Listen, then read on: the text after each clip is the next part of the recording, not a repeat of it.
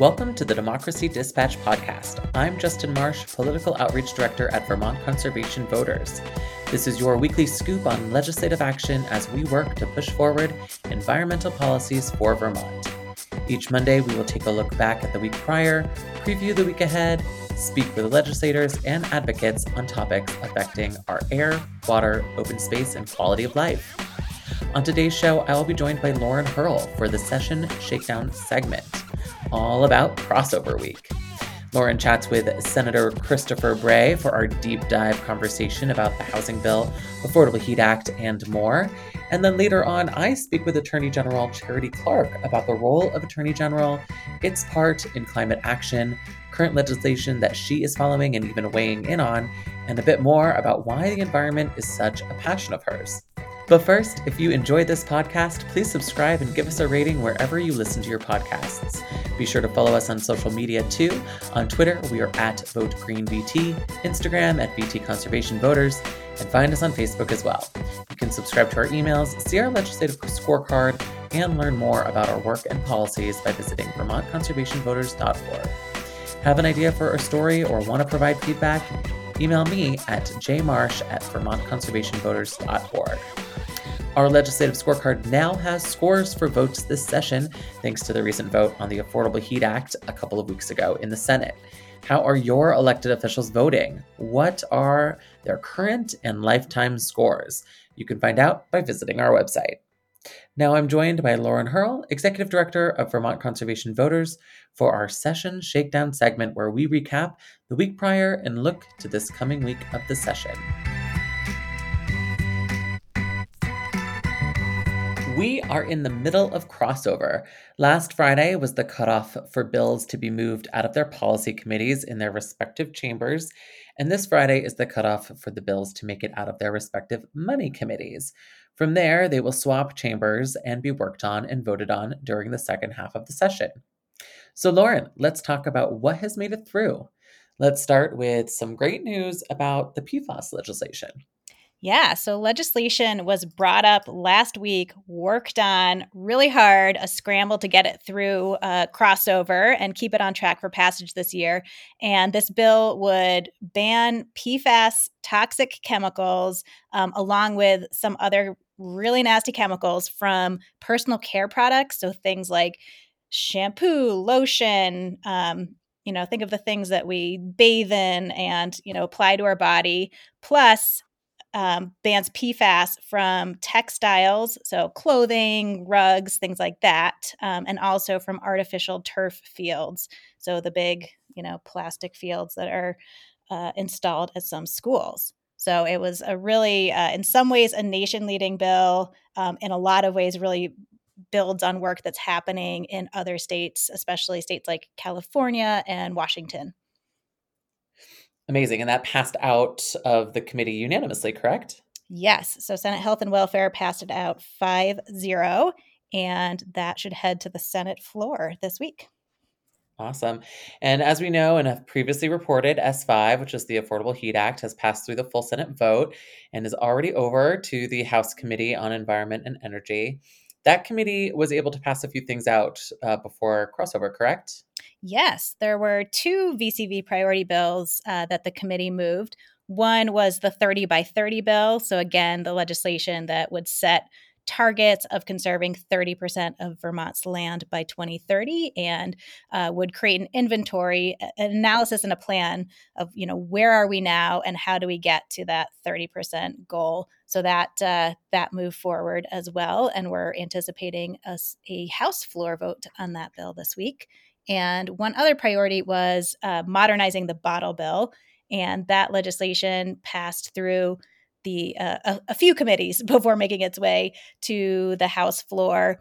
And that is going to really update the bottle bill to address all of the types of beverages that are on the market now. So, if you pay attention, some beverages are part of the bottle bill where you can redeem them and some are not. So this would, in large part, just modernize it to reflect that and also make some updates so that the system will work better. So there's better opportunities for redemption and things to make it easier for consumers and for the people that are processing all that waste. Awesome. And then the ranked choice voting moved on in the Senate, Senate committee, also unanimous, but it looks a little different. Yeah, they made some changes to the bill. So they, kept the crux of trying to move forward with ranked choice voting. Some of the changes were looking out to a later date for presidential primaries, so 2028 for presidential primaries, where they'd put ranked choice voting in place, but also authorizing local governments to implement ranked choice voting without having to go through the legislative process. So, making it easier for local governments to move forward with it in the meantime. And also sets up a study commission to look at implementing ranked choice voting for other federal elections. So, like when we're electing US senators and Congress people, for example. Yeah, very exciting stuff. Yeah. You speak with Senator Bray for our next segment, and you touch upon housing and several other things. And I'll let that conversation provide the insight there. But let's shift now to what hasn't been taken up. What will sadly be backburnered for now, and what does it mean for something if it's not taken up before crossover? So, in the first year of a biennium, so in Vermont, we have a 2-year biennium. So, people are elected, they've got 2 years to do their work.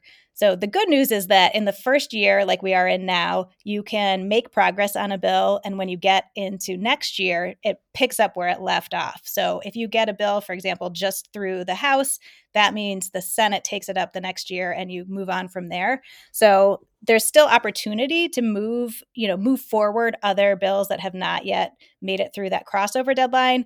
But if you didn't make a crossover, it means that you, without getting a special rule passed, which is extremely unusual, you almost certainly will not pass that bill all the way to the governor's desk this year.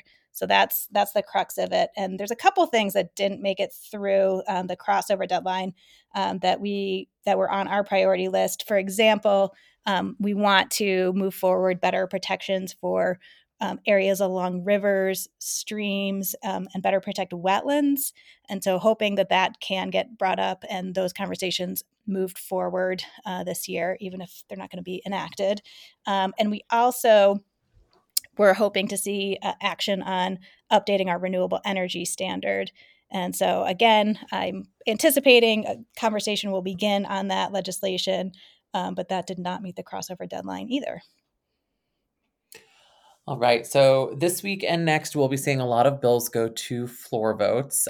You've already alluded to some that you believe will come across the floor this week. But just to recap, what do you expect there to be floor votes on this week? So, as of right now, anticipating floor votes on the bill to ban PFAS and other toxic chemicals from certain products. I'm anticipating a floor vote, so that would be in the Senate. Also, hoping to see that ranked choice bill on the Senate floor, although we'll have to see how quickly that moves through the money committees this week. We are anticipating a vote on the housing bill this week as well on the Senate floor. So that kind of covers, I think, the big ones of the Senate. And then on the House side, we're looking at hopefully seeing floor action this week on the 30 by 30 bill as well as the bottle bill. That's very exciting. Lots going All on. right. Well, it's going to be a busy week. Let's move now to your conversation with Senator Christopher Bray, where you go a bit deeper on the Energy Efficiency Modernization Act, the Housing Bill S100, and the Affordable Heat Act's journey and future in the House.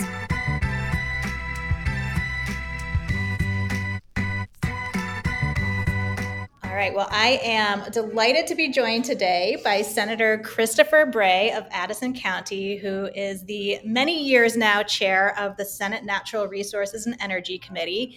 And being here today on crossover day, so all bills that have a shot at being enacted this year need to have passed their policy committees by today. So being one of our core committees, really excited to have you here with us today, Senator Bray. Great to be back with you, Lauren. So yeah, crossover day is a busy day, and today it was a good day for us, and the last couple of weeks have been good weeks for us. So on the energy front, actually just today, we passed the Energy Efficiency Modernization Act. It's a 3-year pilot that we have seen some good results in, and so we're continuing that. And What does it do? It allows energy efficiency utilities to do innovative work in the area of reducing emissions from transportation and heating. And the reason it's really important that we have this pilot is that, sadly enough, we don't yet have comprehensive programs to address thermal energy loads and transportation energy loads and the emissions that go with them. So while we're working on such bills, and that's queuing up S5, but we wanted to make sure that we would run a pilot that would help us learn about what are smart, cost-effective ways to take on that work, so that we would hit the ground running when these bigger bills become live. That's great. So that bill moved through, hit the crossover deadline, so will be on its way for this year, let's hope. Can you tell us about some of the other big priorities that your committee has passed and that are the things that we're going to be keeping an eye on for the second half of the legislative session? Sure. Sticking with energy, we passed S5, the Affordable Heat Act, roughly 3-4 weeks ago now, and it passed the Senate with a strong vote. It's over to the House. I'll be going over to introduce it there next week. So I'm glad to see they're already taking it up, and we'll get to work on it. And probably most people have heard about it, but basically what the Affordable Heat Act is now structured to create a program that uses revenues generated by the sale of heating oil and fossil fuels to help support the transition to clean heating technologies such as cold climate heat pumps or advanced wood heat. And it also supports transitional fuels, biofuels, in which over time an ever larger percentage of those fuels must be grown from plants as opposed to fossil fuels pulled out of the ground. There's a big change that happened in that bill just before it left the Senate. And so for anyone who's watching, there's two sides to what has worried some people lately. One was that we were going to get this plan developed by the PUC and delivered in January of 2025. And then had the legislature taken no actions whatsoever, it would have automatically advanced in the summer of 2025 through rulemaking. Some people felt like, wait, you should have to have a complete hard stop, look at the program and its costs, and then take an affirmative action, namely to introduce a bill and have it voted by House, Senate, and then passed on to the governor before proceeding. That seemed like a very reasonable request. Like we have ample measures in the bill to help us identify the costs. That's always been there, but people wanted the comfort of having a hard stop so that we would look at those costs before proceeding. So we made that change. And so now I'd say if someone is opposed to advancing the Affordable Heat Act, I would say from a legislative point of view, I don't know how anyone can be upholding their oath of office that says we have a statutory requirement to make a best faith effort to reduce emissions. And there is no other program running right now or proposed to reduce them. And then secondly, the preliminary estimates show that this program may well save Vermonters roughly $5 billion with a B between now and or between enactment and 2050. So between meeting the legal requirements as lawmakers and to address climate change, which is a compelling issue for us to face up to and take on directly, and also to offer our constituents at home an opportunity to get out of the fossil fuel roller coaster ride with prices and move to something more price stable and less polluting, and then saving $5 billion along the way. So there are a lot of good reasons to advance it. Thanks for that overview and update on the latest changes to that bill. And it's exciting to hear that the House is going to be taking it up as soon as next week. So we'll keep people posted on that. And lastly, could you tell us about the housing bill you all have been working on, S100? Sure. So S100 came out of the Economic Development Committee, and it is focused on changes in it's a broad bill with many sections, but I think what's drawn the most attention is changes to land use and planning law, both at the municipal level and at the state level, which is implemented largely through Act 250. What we ended up doing was listening carefully to what the Economic Development Committee wanted to do, and then we also considered the absolutely crucial role that Act 250 has played over the last 53 years in guiding land use and development in the state of Vermont. I'd say it's not an overstatement in any way to say that part of the reason Vermont is still the green, beautiful place it is without sprawl and with emphasis on smart growth and development in defined towns and village centers, cities, is because of Act 250. So we look for opportunities to support more housing in designated areas, basically the areas that we've already got good planning and development rules, infrastructure, and say, let's make those areas more densely settled, build the new housing there, and take pressure off of expanding, sprawling into the green spaces around towns and cities. Great. All right. So I'm sure that will continue to be a very lively conversation as that bill moves through the process, but encouraging to hear so much attention on housing and doing it in smart growth ways that will both protect our environment and allow housing in locations where we want it. Yeah. And then while we had the bill, there's two things just on housing itself. Several years ago, there is a category of housing called priority housing projects that have to be at least 20% affordable housing. Mm-hmm. And 3 years ago, I think it was, we modified the law so that housing has to be built, quote unquote, to the stretch code, the stretch energy code, which is more environmentally friendly and energy efficient.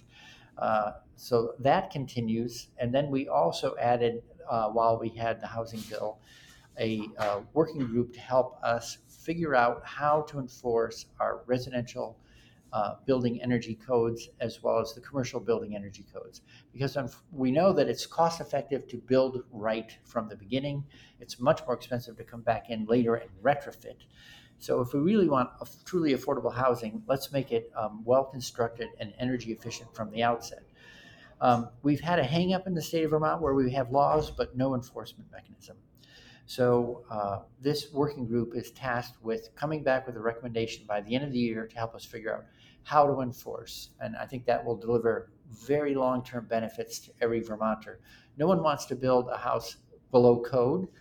The question is, do you even know if your house is being built or your apartment or whatever to code? So enforcement in this case is really a very positive, consumer-friendly thing. It's also friendly and supported by people in the building trades who already build code, and they're on an uneven playing field if they have to compete against builders who do not build the code, save money, and offer quote unquote cheap housing that's actually much more expensive to own and run in the long run. Gotcha. Interesting update. Well, I think that gives us a great overview. Okay. Really appreciate having your time on this really busy crossover day and all the work that's been done by your committee to advance these important bills. And I'm sure we'll be back in touch with you soon as the House bills come over your way and you get to work on those. Absolutely. Can I say one last thing to people who may be listening? The Affordable Heat Act is, I think a lot of people know, came through the Senate, and there was a lot of controversy. I'd say there was quite a bit of misinformation circulated. I have the concern that when the bills are on the House side, that same sort of campaign to defeat the bill may be mounted again.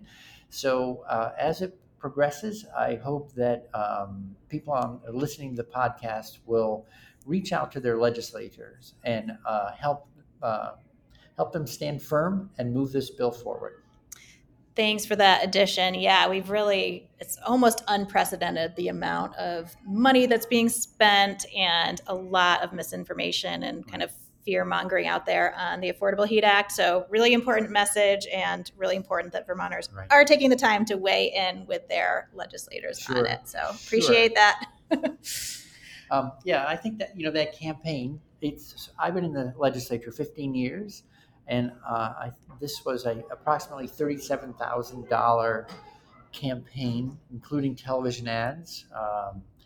And I've never seen that kind of effort mounted to defeat a bill before. And I think it was misguided. And I hope that when people really learn what the bill does, that they'll see all the upsides in it, as well as the safety built into having a full stop and a full vote once we see the details. Absolutely. And we'll keep people posted as that conversation gets underway in the House. Thank you so much again, Senator Bray. Thanks, and Lauren. We'll be back with you, I'm sure, soon. Take All right, care. Looking forward to it. Bye.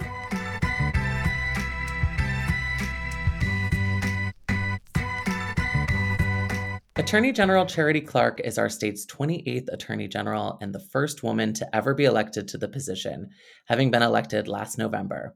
But she is no stranger to the office, having served as Assistant Attorney General to former Attorney General Bill Sorrell and as Chief of Staff to her predecessor, Attorney General T.J. Donovan, for a combined 8 years. And as a first for this podcast, she is our first statewide elected official to be a guest on the show. So welcome, Charity Clark. Thanks for having me. I'm excited to be here. Well, and also thank you for being a listener. I was very tickled when I learned that. Of course, that's what I like to do when I'm riding my exercise bike. I love it. Well, I really appreciate it. I'm not going to go too far into your biography today because from past conversations that I've had with you, I've picked up on some really fascinating moments that I think set up really good framing to kind of begin our conversation.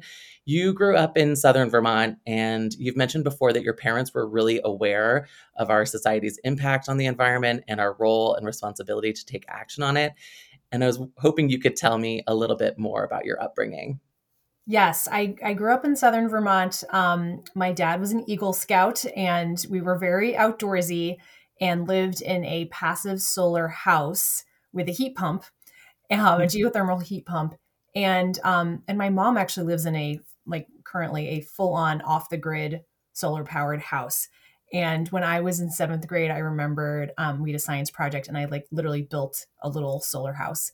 So I was into recycling. I would write letters to the president complaining about, the ozone layer problem and all of it. So I, as a child growing up, was very outdoorsy and also very aware and active in the space of environmental concerns. So definitely, I'm a very fitting guest for this podcast. I love it. As a fellow Vermont kid, I love that you have a really impactful memory surrounding Green Up Day. And for listeners out there that maybe are not intimately familiar with Vermont, Green Up Day, it's the first Saturday in May, and Vermonters are encouraged to pick up green bags from their town coordinators and walk alongside roadways, picking up trash and litter to literally green up as we enter springtime. I too grew up loving that day, and I considered it like a holiday on the level of Halloween or, the 4th of July. But you had a pretty impactful experience once, including a very special guest experience. What was that experience like for you, and how did it stay with you? Well, I think I was 9, maybe 10. And of course, by that point, I had entered the Green Up Day poster contest many times, as you do. And Governor Madeline Kunin came to my town. And it was really the first time that I had awareness that we had a woman governor. And I think at that point, there were only 2 women governors in the whole country. And she arrived in a convertible, which my sister got to ride in. I did not. And she was so super cool. And it really made an impression on me because it was really the venue, if you will, was Green Up Day, but really getting to meet the governor and realizing she was a woman and how special that was. She became kind of my hero. And then throughout my life, I read her autobiography when I was in college, and it oriented me to state politics. I was one of my majors was political science. The other was English. And I really started focusing on state politics. I took all the state political systems classes that they offered at UVM. And then when I graduated, and I got an internship working in the governor's office, and some of the same people were there or in the state orbit. And so to me, they were famous because I'd read about them in her book. And yeah, it really did start at Green Up Day. That's so incredible. And I'm hoping that I'm going to put it on record right now. I'm hoping that you'll be a guest for my town's Green Up Day this spring, so that I have to hold you to it. But Yes, that I'm would be game. fantastic. So you mentioned going to UVM and studying political science, and you were a policy analyst for Governor Dean, Yep. and then you entered law school. Was law like an underlying passion for you when you were younger, or what inspired that career choice? Well, I, lived in a small town in rural Vermont, and I did not know any women lawyers except on TV. And that was Claire Huxtable, who was the most like amazing, glamorous, in charge character. And then in high school, I became aware of other women lawyers, and they had, a profile in the national media, which was Anita Hill and also Hillary Clinton around that time. So I became aware of women lawyers. And I think that there is something to that concept, that when you can see yourself, then you can imagine what you might do in that career. And I think I thought like, well, maybe someday I'll, be a lawyer. I was really into government. I was very dorky. I'm really into government. And I did an internship at Senator Leahy's office and then with Governor Dean's office. And while I was working at Governor Dean's office, I really could observe all of these incredible people, but especially women, honestly, who I looked up to, who were lawyers. And I could see that they were given a little more respect than maybe they would have if they hadn't been lawyers, which is a very upsetting thing to observe. But, I was trying to make my way in the world and I'm thinking, what's going to give me the most clout and the most kind of edge up? And I could see all these like women I admired who were lawyers and ultimately decided to go to law school myself. So would you say that your interest in government, like it's very interesting to hear that, did that stem from anything specifically or like your time at UVM taking those classes,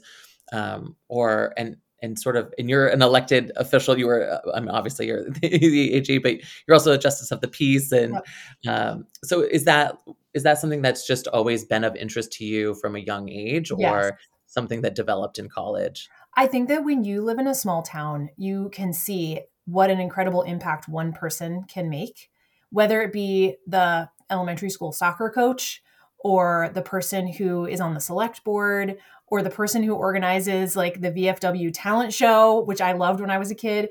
And those people are just members of the community, but they play such an important role. And I think growing up in a small town, the idea of like government was so plain to see because it was everywhere you looked, those were your neighbors and your community members who were making the whole town work properly.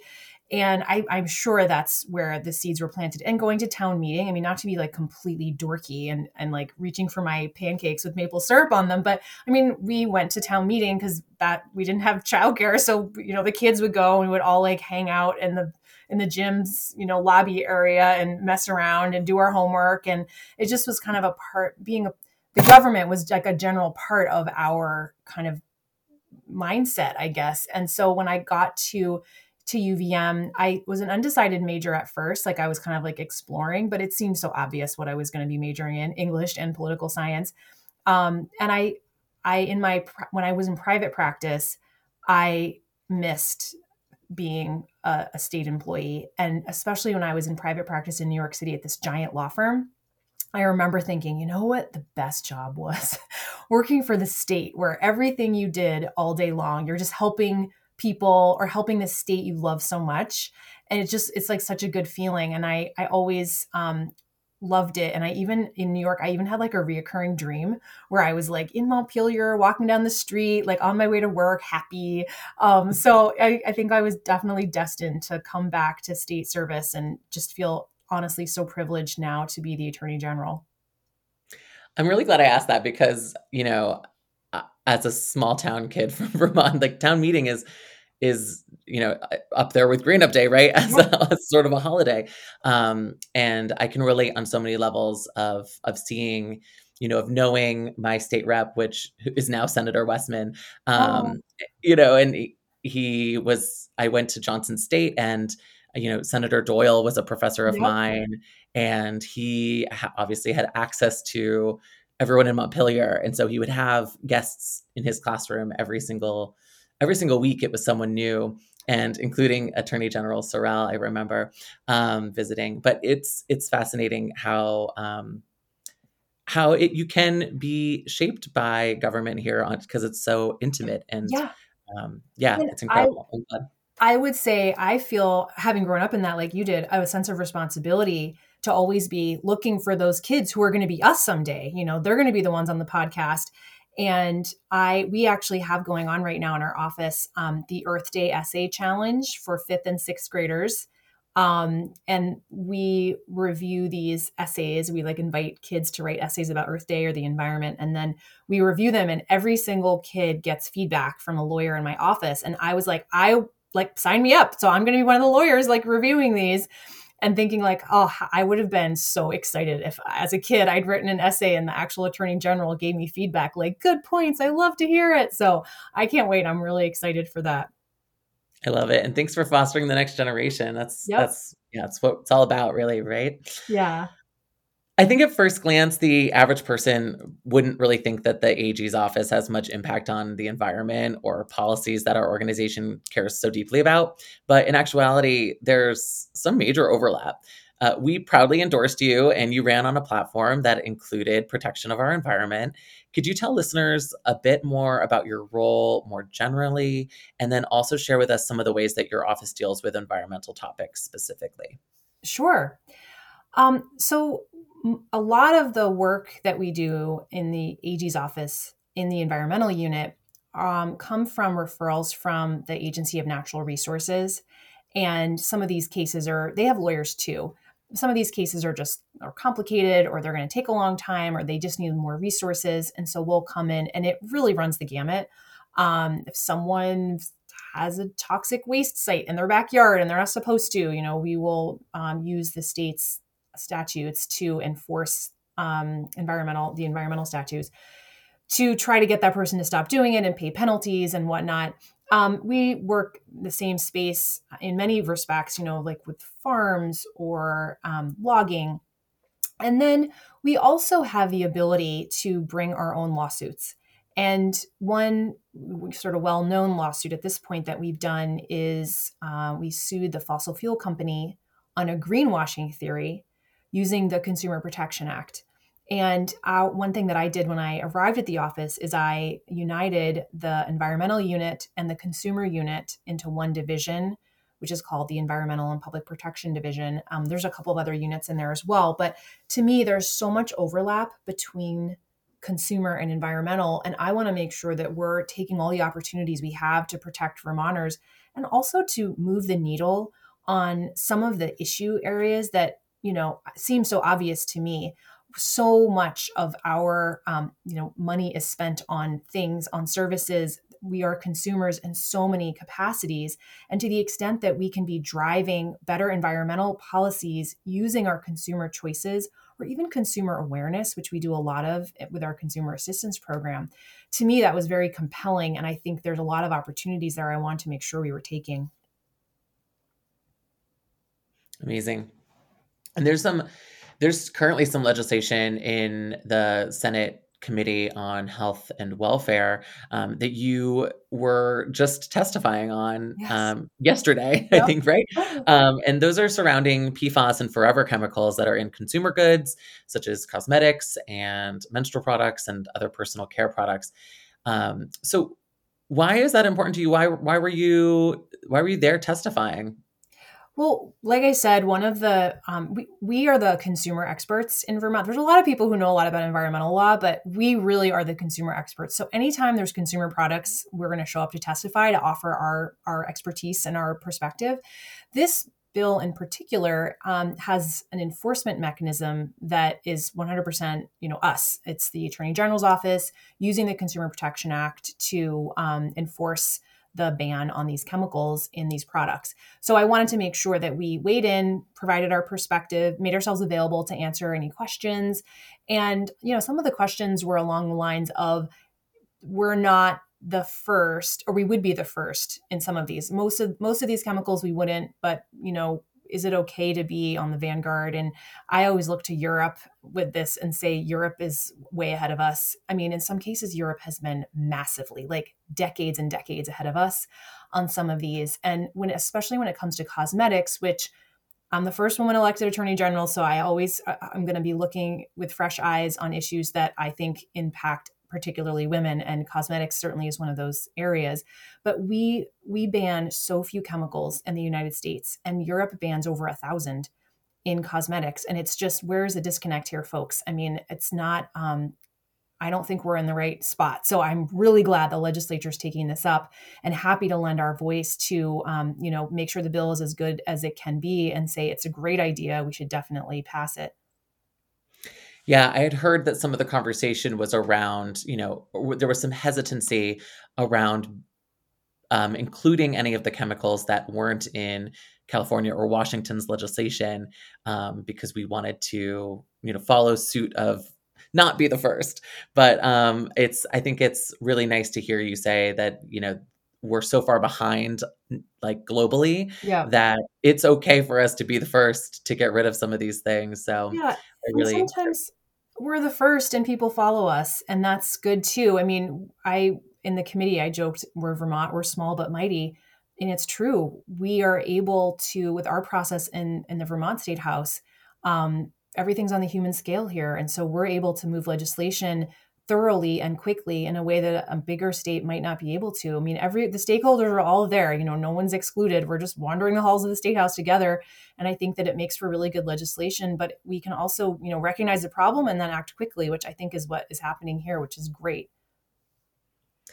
Absolutely. And I just, I think I just want to, again, thank you so much for taking the lead on that and for being a voice. And also, I'm sure we're going to want to have you back as we move forward with this legislation, particularly that is so on the consumer level and yet also on the environmental level as well. So I'm sure we'll want to have you for our deep dive conversation sometime later on the podcast.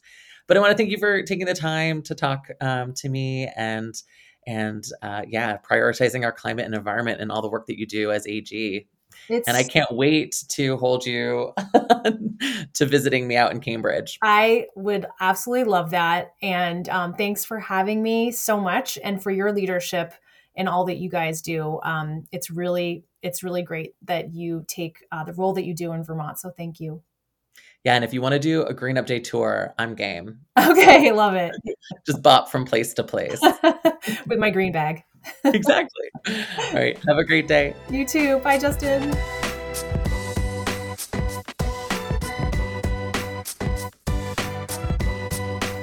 Now it's time for our climate stat of the week.